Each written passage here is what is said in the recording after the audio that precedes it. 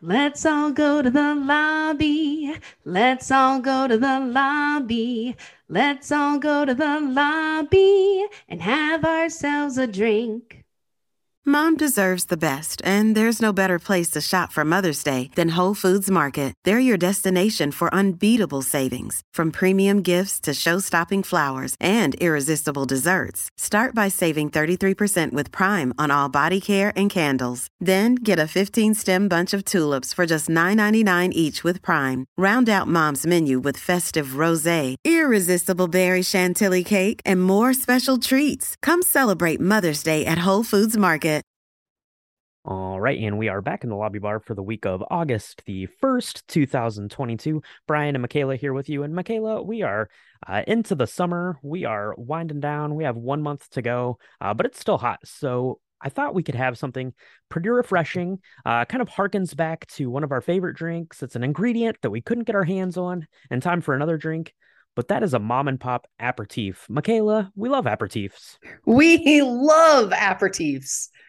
We love them before a meal. We love them after a meal. We love During a them meal, as a without a meal. meal. We like it as a meal. We love aperitifs. We are the aperitifs connoisseurs. Maybe that's a strong word. We just like them. let's settle down a little bit. But yeah, we do love aperitifs for sure. As we've mentioned a couple of times here on the podcast, one of my absolute favorite cocktails is the Negroni, which is gin, sweet vermouth, and Campari, another very famous aperitif out there. And there's a bunch of others. We just talked recently about the Aperol Spritz, Aperol, this very kind of herbal aperitif that you're putting into your spritz for the summer. And we found one via doing our cocktail for Coda, that excellent Coda cocktail that we got from the fine folks at Fanny's at the Academy Museum. One of the ingredients was the Mom and Pop Seville Orange. But bad news, Michaela, we live in North and South Carolina, and they only sell Mom and Pop in California and like one place in New York. So what are we going to do? Well, what you do is you go to that website and you order up a sampler pack, and that is exactly what I did. I didn't get them in time for the Coda cocktail, but I did get them in time for you and I to drink them, to try them all, and see what we think. Yes. Thank goodness. And I have to say, I recommend all of these now, having tried them. If anybody is in the mood for something that is very different and I would say rather selective, right? Because not Mm-hmm. everybody can get these. If you don't live in California or go to that one store, one liquor store in New York, Yes. you should definitely order these because they are, I found them quite good. Yeah, that's right. That's right. And so we wanted to try these, see what we thought about them, give them a taste test, and then you can go on the website and they have a lot of really good recipes on there. One of the cool things about these is they are a little bit lower ABV, so they have like I think they call them like reverse cocktails. Yeah, reverse cocktails. So you're basically kind of changing the ratios on these things to kind of lower the ABV, which is nice, especially in the summer if you're wanting to have a couple of these outside by the pool and not get that day drinking bad news, which is what happens when you start to get older like myself, Michaela. I can't handle the day drinking like I used to, so maybe that's a good way. But we just wanted to try these just straight up on some ice with a little twist of either some orange or some lemon. It kind of reminded me of we got into that back in our ninth episode when we talked about Groundhog Day, that sweet vermouth on the rocks. That became an instant favorite for us. And I think that these could also become an instant favorite for us, especially on these hot days. Yeah, absolutely. So they came in three flavors, right? We had the Mhm. Seville Orange, which is the one that was made famous to us, at least, from the Coda cocktail. Mhm. They have a blood orange, and then they'd had a grapefruit, right?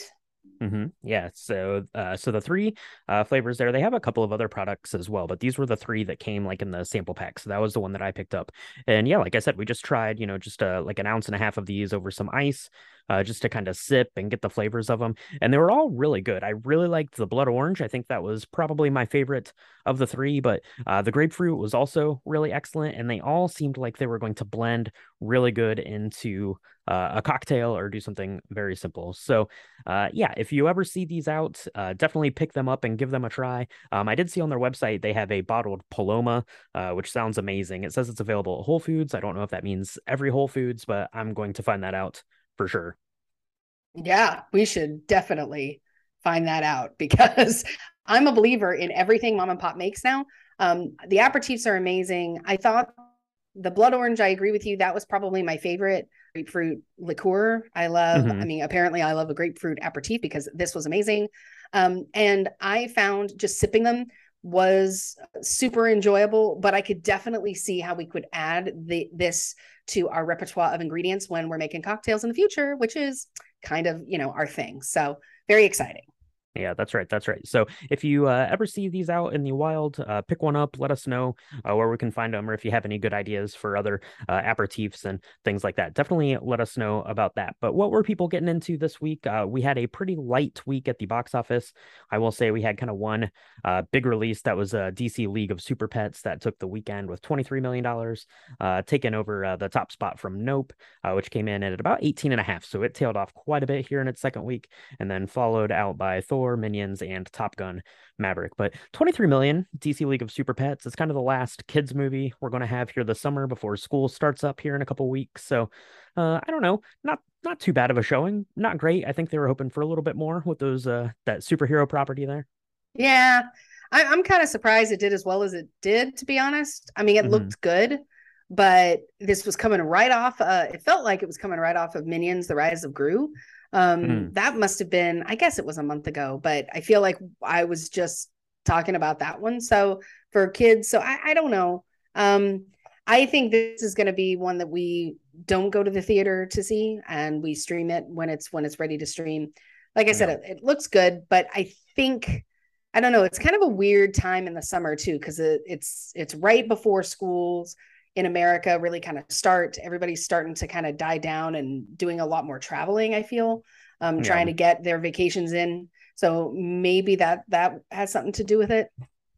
Yeah, it's hard to say. It's hard to say. Yeah, we'll have to maybe keep that in mind. I know probably you and your family will enjoy watching that at some point at home, no doubt. You and your with your super pets. But what did we get into in the yearly box office? We finally had a change. Jurassic World Dominion moves up to third, which slides the Batman down to fourth.